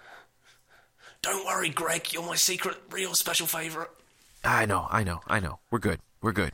Yeah, it's fine. No one will hear that. No one will hear this part. We can hear it. This will just be dead silence to everyone else. Yeah, no, this is the hidden recording that you're never forgetting. Anyway, doing some shtick now. So much shtick. Also, if you're on death row and you were given one last final meal, what would it be? I think fun tangent, because we haven't enough of those. Let's think of an outlandish situation about how the two of us, let's say we do it together, end up on death row. Well, let's see. I'm imagining we're smugglers. Yep. And we're smuggling drugs. But then we didn't know it was drugs. But then we figured out it was drugs, so we decided we couldn't deliver. And so we ended up going on the run. And in the course of going on the run, it turns out that the federal investigators after us were actually crooked in working for the drug runners in the first place. And so we get locked in a warehouse and have to have a giant shootout in which we are able to stop the drug runners and kill the FBI agents. But in the whole aftermath, in order to cover it up, we end up on death row for the murder of federal agents. See, that is a genuine story that could probably be converted into a film or a book, whereas mine was going to be really dumb, where basically I was going to cosplay as Professor X, and you as Cyclops. We were going to attempt a presidential bid, but outside normal electoral procedures, and in the attempts of getting on the Rose Garden lawn, we get rugby tackled by the Secret Service, and for reasons unknown, accused of treason, and there we are. It's funny how in both of our scenarios we talk about how inept the U.S. government is. Yes, there is a small part of me that would like. There is a part of me that wants to do about 5 different podcasts. I want to do a politics podcast. I want to do a history podcast. I want to do an F1 podcast. But given that I can barely hold this shambles of a podcast togetgoing it's not a good idea. So now we're on death row together for our escapades. It's going to be a candlelit meal because no one likes a meal for one, as we've established. We're getting a very special double execution.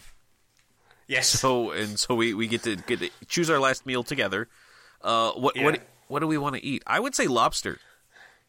I was thinking that or steak. Like, I know it's kind of the go-to, but it's like if you're having a last meal, you can do both. Have you ever read those stories about people who order their last meals? You can order a ton of stuff.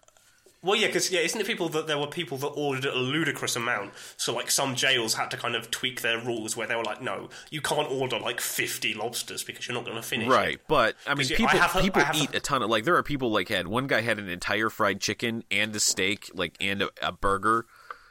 Yeah. Well, I thought, to be fair, it would be. One guy had like 20 peanut butter and jelly sandwiches, like ridiculous, but yeah.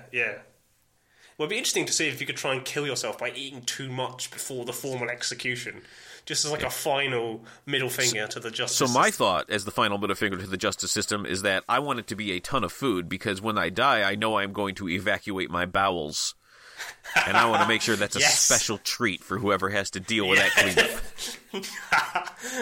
Oh, that's perfect. But if you want a genuine answer, because it is like my favourite meal that I don't have that often, so it remains special, peppered steak... Mm-hmm.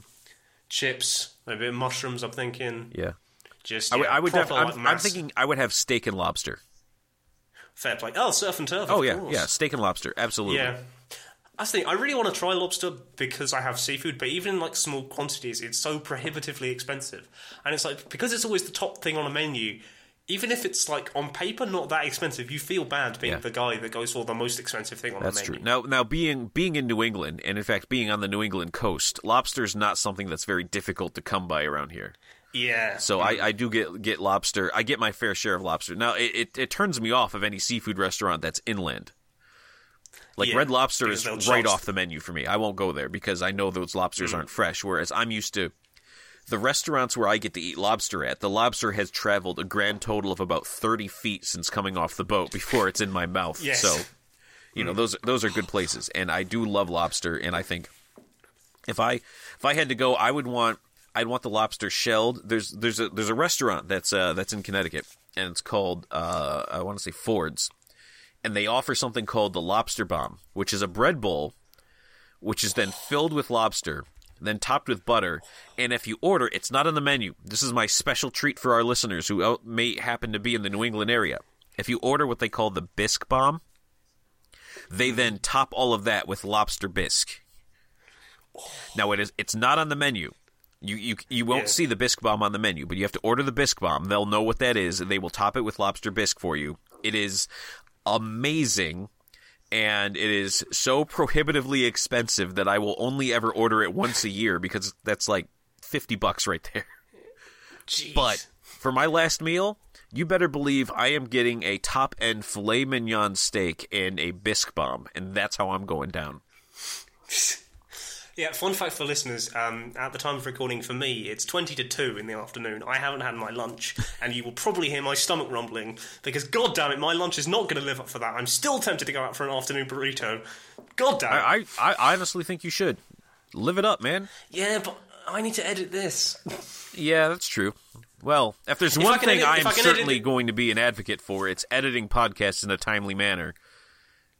Given that our Hero Talk we recorded in December has not yet been edited and posted yet. Though the other downside is that every time where that burrito restaurant is a big shopping centre or mall, I should say. Okay. Enough said. That also has a Five Guys in it. Oh, and every time I go in, I'm like, Five Guys, you're so expensive, but you're so good. Five Guys is so good. We have like 5 different Five Guys restaurants right in our area here. Yeah. Which is, it's amazing because some people are like, I've never been there. And like, I get to pick which one I want to go to on any given day. Yeah. Although I did have the greatest injustice ever at Five Guys not too long ago. What happened? I don't know if this is the same in the US, but they have a weird thing in it, in every Five Guys I go to, that no matter what portion of fries you order, they give you about 5 portions in the bottom of your bag. That's part of the thing. Yeah. Okay, so, and then I don't know if it's like this in the US, but in the UK... they have those Coke Freestyle machines where you can get like loads of different flavours of different sodas and stuff. Yep, absolutely. That's a thing here too. And you just get the cup and you get free refills and that's fine. Okay, so I'd sat down, I'd finished my burger, but was eating the chips in the bag, and I'd gone to refill my drink, and because I'd left my seat and I wasn't eating a burger, the staff assumed I'd finished, and they took the bag away that was still half full of chips. Oh no, I am so sorry. I am so sorry. Yeah. And although I think it's a bit of a deliberate trap because I don't know if it's the coating they put on it, but Five Guys chips are quite salty, so you find yourself drinking a lot, and it's like yeah, no, that's so bad. I'm so sorry. Yeah, I'm so sorry. Although I did learn though those drinks machine have a wheelchair accessible setting that I hadn't realised. Oh yeah. They have buttons at the bottom, which I hadn't realised, and then a member of staff told me, and I was like, oh, fun fact. But I want a Five Guys now. No. See, now I kind of want Five Guys. I swore under my breath, but I don't think that will have been picked up. That's fine. I think we're good. It's fine. Don't we carry a mature tag? We do. Okay, we're good. We very rarely swear directly anyway. Yeah, but it's like a safety anyway. net. Yes. Anyway, so yeah, mine was peppered steak. And Greg's was also steak with that lobster bisque thing. Yeah, absolutely. Part of the problem is my experience of a lot of American food is watching the terrible yet brilliant Guy Fieri TV show Diners, Drive-Ins and Dives. Yeah, which is like it's all the food that's like all terrible and greasy, but at the same time you just want it so much. No, that's about like, right. I hate Guy Fieri. Like all the stupid like memes and things about him on the internet are completely true. But just some of that food is just like... Because it's just so excessive. Like, you do not get places like that in the UK. I want a place where I can get a sandwich the size of my arm. And okay, technically speaking, you could get that in a Subway, but that's not what I mean. Right. Yeah. Anyway... So, next question. All right. Okay, so, again, peek behind the curtain. We've been going for an hour and a half, and we've got another... Yes, we have. 6 or so questions to do, and if they take us long, well, who knows. Yeah. Anyway... so, the No Time for Time Travel podcast, I'm assuming again that Tony runs this account. He asked us 2 questions. I'm pretty sure he might have asked us the second question before, because it seems oddly familiar. But his first question was, how did you get your podcast name? And the answer to that is, way back when, in, I think, April of 2016, me and Brad were kind of spitballing for ideas. We couldn't think of something. We wanted to emphasise... the international element of the podcast that we had at the time, and we now do have because we've got Greg back. So yeah, we went Gamers Without Borders, but we made the classic mistake of not Googling the name, which is the first thing you should do when doing anything to do with like SEO and names. And I think they still exist. There's like a gaming group. I don't know if they're a Steam group or something called Gamers Without Borders, and I think they come up before us if you Google us. So it was just a massive change, but then by the time we realised that, we'd already set up the Twitter account and the email, and we were like, there's no getting out of this. And we did actually get in touch with them, and they don't care, and I've never heard from them in the 2 years this podcast has been running. So that is advice. For God's sake, Google your podcast name. I think the reason we were so sloppy is this name came about where during when me and Brad were doing the famously terrible episode 0, and we'd kind of barely known each other, and we were just suggesting random sorts of stuff. Mm-hmm. So yeah, that's the answer. Yeah, that's good advice, and I say that as somebody who, when I was doing the Hero Talk, I became aware of other podcasts that had also assumed the name Hero Talk that came after mine. So individuals who clearly did not Google it and check to see if that was already a podcast out there, and so... one of the things that I did as a result is it did help inspire the change to the real Hero Talk podcast, which is my not-so-subtle dig at those people. You know, to say you are all... Yeah, you are all pretenders, I'm the real Hero Talk. And it was so I could be uniquely searchable. And I made a very conscientious effort at that point that anytime I said Hero Talk, I would say podcast next to it. So that anywhere it appears, if somebody wants to Google Hero Talk podcast, my name would come up higher. Because I didn't used to say Hero Talk podcast. I used to just say, I host Hero Talk. This is Hero Talk. We're doing Hero Talk. And when you lose podcasts, then all of a sudden these other people's shows, which were less popular and had less listens, were shooting up higher in the search. So I had to be a little Google savvy and make ourselves higher in the search list. Yeah. So that was the answer. And then Tony's other question, which I think is familiar because I remember saying exactly what I'm about to say. He says, who would win in a battle and why? Superman boosted by a Green Lantern ring, or Goku in his Super Saiyan God Super Saiyan mode? Because I think I remember saying at the time, I have so little experience of both DC and Dragon Ball Z that I think I just gave some dumb answer. Yeah. So here's my take. Superman always tends to win these fights. Somehow, someway, he gets some new ridiculous, overpowered result, and he always seems to win. Whereas Goku always seems to lose and then have to rise up to the challenge.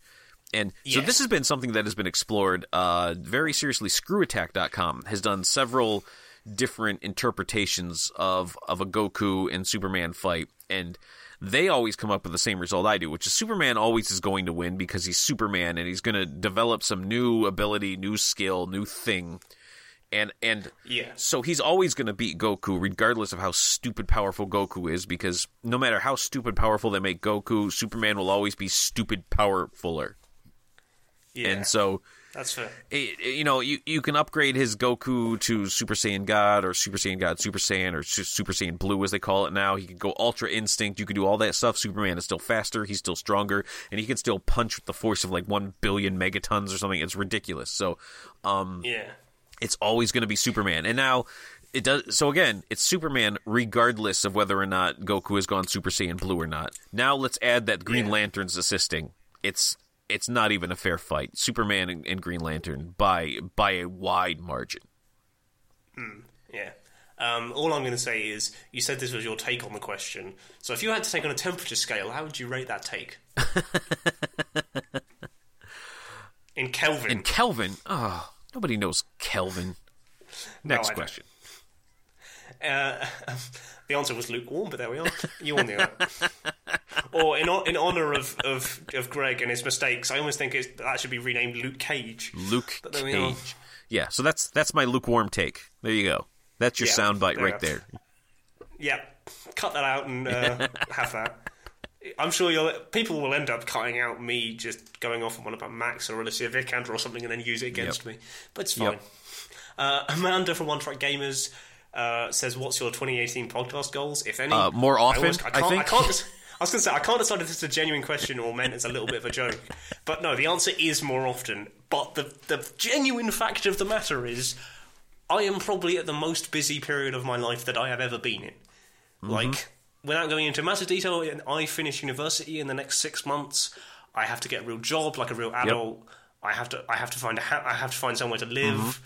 So those are all not easy things. No. Those are things I'm glad I've already done, because I don't envy you at all. No. So, so ideally, I know I've got kind of a window in my schedule the next few weeks, so I might try and get some of stuff. So, in an ideal world, I do more, I get more listens, I honestly don't know. Although, fun fact, we were doing the classic thing, I was in a lecture, and we were doing the classic... Tell everyone an interesting fact about yourself, and because I hate these things, I always use that fact I have a podcast as a go-to thing, and I just thought that would just kind of end the conversation. And then my lecturer asked me so many follow-up questions. I was like, so do you get many listeners? And I was like, well, kind of yes, but then we're all kind of in our self-contained community, and it's kind of not if you look at the numbers, we're not very popular at all, but we kind of all piggyback off each other, and it's complicated. Yeah. I don't think I got any listens out of this. I even offered to give people a shout out, but there we are. Oh. Well, you know what? You always got to push the podcast. So much. I've said for years, I've joked about getting a T-shirt made just for the jokes, or a mug or something. Oh, a mug would be nice. I was going to do a mug because there's so many mug printing companies for when it was the 1 year anniversary, but then I was just no one's going to see this. Even if I post pictures of it on Twitter, no one's going to see this. But anyway, so more often and get popular, get famous people on the podcast. I don't know, get Alicia Vikander on it, get Gal Gadot on it, get Wonder Woman on it. It's fine. I better be on the one with Gal Gadot on it. I'm just saying that. Yeah, you have to ask me very nicely, but I kind of feel we'd get the both of us, even though I've not seen the film yet, I will see it, but I enjoy her work in Fast and Furious. It'd be the two of us fangirling and she'd just leave. She would really... It would be like Chris Farley on Saturday Night Live. Hey, remember when you were in Wonder Woman and you walked through no man's land and you were blocking all those bullets? That was awesome. And in the hypothetical situation, she could have left the Skype call and we wouldn't notice for an hour because we'd just be too busy. She really could. But Gal Gadot, if you're listening, and I'm hoping you are, don't let that deter you from actually coming on Gamers Without Borders. We are great people. Our DMs are open. Like I said, I at the very least would like to talk about Fast and Furious because I love those films. Mm-hmm.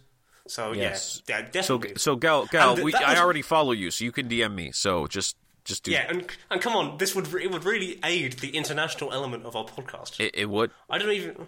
Yeah, Israel is an underrepresented part of the world. I might get in trouble for that. I don't. Maybe I don't know. Let's move on. Anyway, Lee from the Monster Closet podcast says 3 words that describe the Last Jedi. That's all you. Requires second view. That's perfect. I love that. I love that.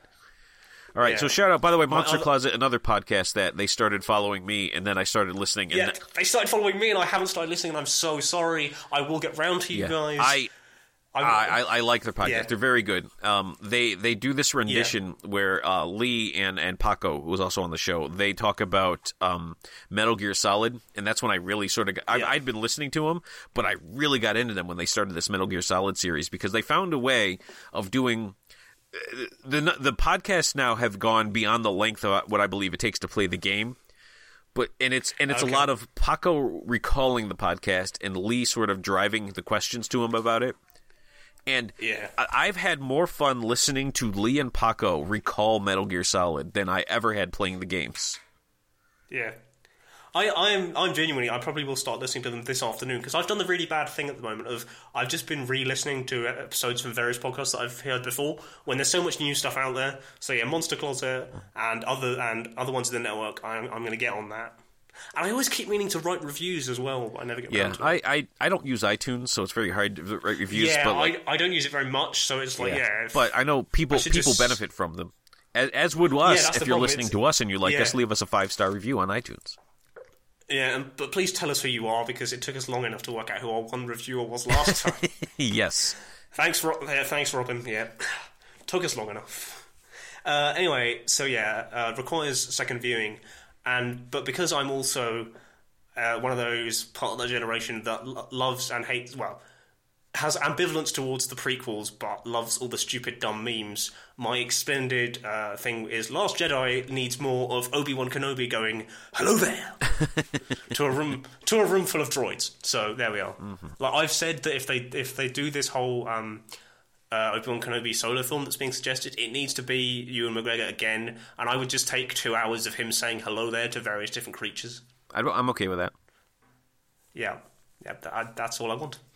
Then our last question comes from one of your own enthusiasts, Kinetic, who I will talk about a little bit more in a minute as well, because he's been doing something very interesting.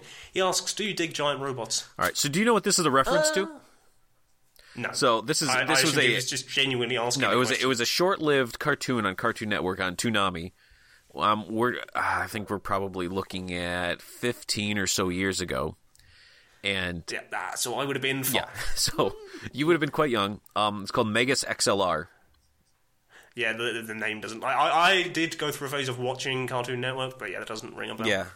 So it's it was pretty popular. The premise of the show is that it was some dudes in New Jersey found like a giant like mech super space fighting robot, and then they rigged their car up to it, so the car was the head.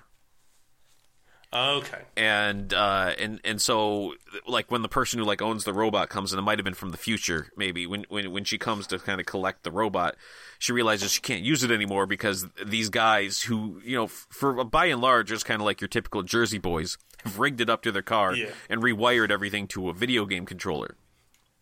So she's now forced to work with them in order to vanquish anything that they would need to vanquish. And it had an amazing theme song, which basically tells the story real quick and describes it as a giant robot car. I was a big fan of the series. I'm gonna crinkle it hopefully the mic can pick that up. I have a Megas XLR figure, of which they probably made like 3 because seriously the show was not that popular, and it sits on my desk to this day. I did not have to get it out for the podcast. It was already on my desk at a Megas XLR, and the refrain of the song, the theme song, was, I think it was like, "I dig giant robots, you dig giant robots, chicks dig giant robots, nice." So Nick is just asking you and I, do we dig giant robots? To which I will answer, Nick, I dig giant robots, you dig giant robots, chicks dig giant robots, nice. That is another soundbite that you can happily cut out and like auto-tune, dubstep it, do what you want with it. Yeah. But and then one of the comments that I wanted to talk about what Kinetic's been doing behind the scenes. It's not something we've spoken about because it's Greg's area and it's Greg's website, but the Enthusiasts is one of the things they put up on YouTube. They do a wrestling championship where in one of the WWE games they have made avatars of various people and are wrestling each other. Unsurprisingly, Greg is dressed up like his namesake, and I believe is like... Are you reigning champion? I believe, yeah. I believe I am currently the reigning champion. Yeah, and it's all computer controlled. So it's not like we're controlling ourselves. We basically Kinetic or Nick, which is very confusing because when internally we refer to you as GWB Nick, so as not to confuse ourselves on Enthusiasts. Yeah, that's fine. But so here, I guess he would. Trust me. I've been called far worse. Okay, all right. I think it's fair that here, since we're now in your home turf, he should be Enthusiast Nick. So Enthusiast Nick, Kinetic is doing all this stuff, and he's doing the commentary and basically just kind of watching the computer fight and doing the wrestling commentary for it and just seeing what happens. And there's some interesting goings on that happens as a result. I've sort of been developed as I'm a heel in wrestling terms because I'm allowed to wear a helmet and padding and Judge Greg armor basically to the ring, and so I've sort of become the heel champion, which I'm okay with. I do wonder because I don't think I've seen the Judge Greg avatar lose a match. I'm wondering if maybe I might have a bit of an OP build and they should tone it down a little bit. But it's when you initially announced the idea, my thought was, well, content is content. Then I watched the first one. I thought, well, this is way more fun than it has any right to be. And then I've just been watching them as they come out because I think they're great fun because it's us beating on each other doing these ridiculous moves. And so he at one point, just to give a little backstory, he said to me, "Hey, is there anybody else from our extended network who you think might actually be into this?" And you were the first name that came up between the two of us. I said, I bet Nick would probably want to be a part of it, and I said just approach him and ask him. I think he'd be cool, and then he let me know. Well, that's interesting because I didn't know the precise background. I remember I think just one of the episodes had come out, and I saw it and I watched it, and I tweeted Nick saying, "Oh, this is hilarious," and then because I was unaware that happened, like a month or so later, I got a message from him being like, "Hey, do you want to be a part of it?" And I can say, I know he's working on it, the episode with me, it's going to have me and Greg in it. As we speak, he had hoped to get it done to coincide with the release of this recording, but it will be a little bit later. But as soon as that comes out, I'll make sure both the podcast and myself retweet it, because I've seen like an early build of it that doesn't have any commentary. But my character looks incredible. I can't wait. I can't wait. When he told me that he was going to pair us together because it made perfect sense. Yeah. You know, because even though we do consider you part of our family, as you've been on a couple of podcasts and we work with each other, you know, it's sort of like it's very unusual for me to be so involved with Enthusiasts, but at the same time, I'm also on this completely separate podcast that is not on our network. Yeah. But I have so much fun on this podcast. I wouldn't ever consider not doing this podcast. You know, time would be the only factor, but certainly I'm not going to get bored of doing these. These are fun. Oh no, me neither. Yeah, that's the thing. If I had the time, I would happily do this every week. It's purely a time thing. It's not to do with a lack of motivation. Yeah. So, but it's a fun. I'm really excited to see us teaming up with each other and seeing what happens and who we're up against. Yeah. And I definitely think partly because it's recorded after the fact that the commentary is a highlight for it. Because obviously it's being recorded, and I think it's, from what I've listened to, it was a while ago, to be fair, but their commentary's great. Yes, it's very entertaining. Yeah. I also want to give a shout out that I know the Enthusiasts have. They've been recently working on a big playthrough of the game Killer 7. Yes. And obviously that's now up, and that's really, really good. I've had a look at it. That's also, by the way, that's on the Loosely Connected website as well, because Tony has somehow managed to pull that together. I don't know how. Because Tony's good at what he does, is basically what we're saying. But Nick has been, so Kinetic, Enthusiast Nick, he's been dying to get this Killer 7 thing done for about as long as I can remember him being a member of the Enthusiasts. And in part inspired because of the Monster Closet and how they were doing their Metal Gear Solid. he sort of finally got the catalyst he needed to really sort of get it done and managed and see how he wanted to present it.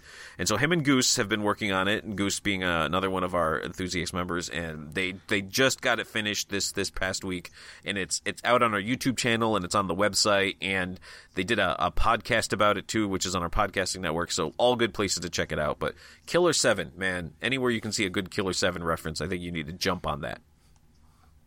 For sure. And yeah, that just about comes to the end of the questions. And under normal circumstances, I'd kind of just say we keep rambling. But not only have we rambled for a good while, we are almost coming up on a 2-hour mark. I think this is already our longest episode. Excellent. So well done for that. We've always about breaking milestones. As always, listeners, obviously this is kind of a redundant statement because from your perspective it won't make any sense. But I do hope to get this out on Sunday as usual. Even though, obviously, now we're recording so infrequently, I do like to get them out as quickly as possible when we do record. If I run into any major problems, I'll put a couple of tweets out. But yeah, so this will hopefully be with you quite soon. So yeah, I don't really think there's anything major you want to talk about. I don't think there's anything we missed. So yeah, like I said, I will link to the stuff that the Enthusiasts put out. Definitely follow the Loosely Connected Network. They're fantastic podcasts. I should actually follow their own lead and actually listen to the people within my own network. I think I've done pretty good. I've listened to. Let me look at the list here. I'm trying to see if there's anybody on here that I haven't. So I listen to One Track Punk, Almost Better Than Silence, Enthusiasts. I don't listen to Almost Better Than Dragons. However, that's a D&D podcast, and that's admittedly way outside my sphere of knowledge. Exactly the same for me. I don't listen to it, not because it's just because I don't. It's not a field I know anything about. Yeah, Track 2 Gamers. So Track 2 Gamers, I do not technically a podcast. Yeah, not a podcast. Yeah, they do video content. Sword Chomp. I listen to Sword Chomp. I do. They're on my list. They are. No Time for Time Travel. That's weekly. Talking Crass. I've already discussed Talking Crass. Gamers Without Borders. I'm on it. And One Track Gamers. So I think I'm doing a great job. I'm supporting our fellow Loosely Connected Network podcasts and channels. Yeah, so that just about wraps it up. Remember, if you want to follow us specifically, you can follow us on Twitter at GWBpod. You can email us at gwbpodcast@gmail.com. You can find me on Twitter at another GMG blog. You can find you'll find all my written work on there as well. It doesn't really matter about my PSN. Greg, where can people find you? All right, so you can find me at Judge Greg Is Law, and if you want to talk to me about my other podcast, the Real Hero Talk podcast, that's at Real Hero Talk. I'm also the managing editor for Enthusiasts.com, and you can connect with us either on the website or on Twitter, Facebook, or YouTube. Just search for Enthusiasts. Yep, thanks so much. That just about wraps it up for this week. I genuinely do hope we'll be back in some semblance of soon. Hopefully in the right season or the right quarter of the year. So keep an eye on your fiscal calendars. Because that's probably the most accurate way you can track when we'll release an episode. Yes. Through the tax year. Yes. We are a fiscal podcast now. Indeed. Well, we've basically covered every other aspect of the world. Yeah. So I will just end this episode by reminding everyone of the one universal truth in the universe that binds us all together, that brings us together in these difficult times, that Max Caulfield is the best. She's the worst. Goodbye. Goodbye.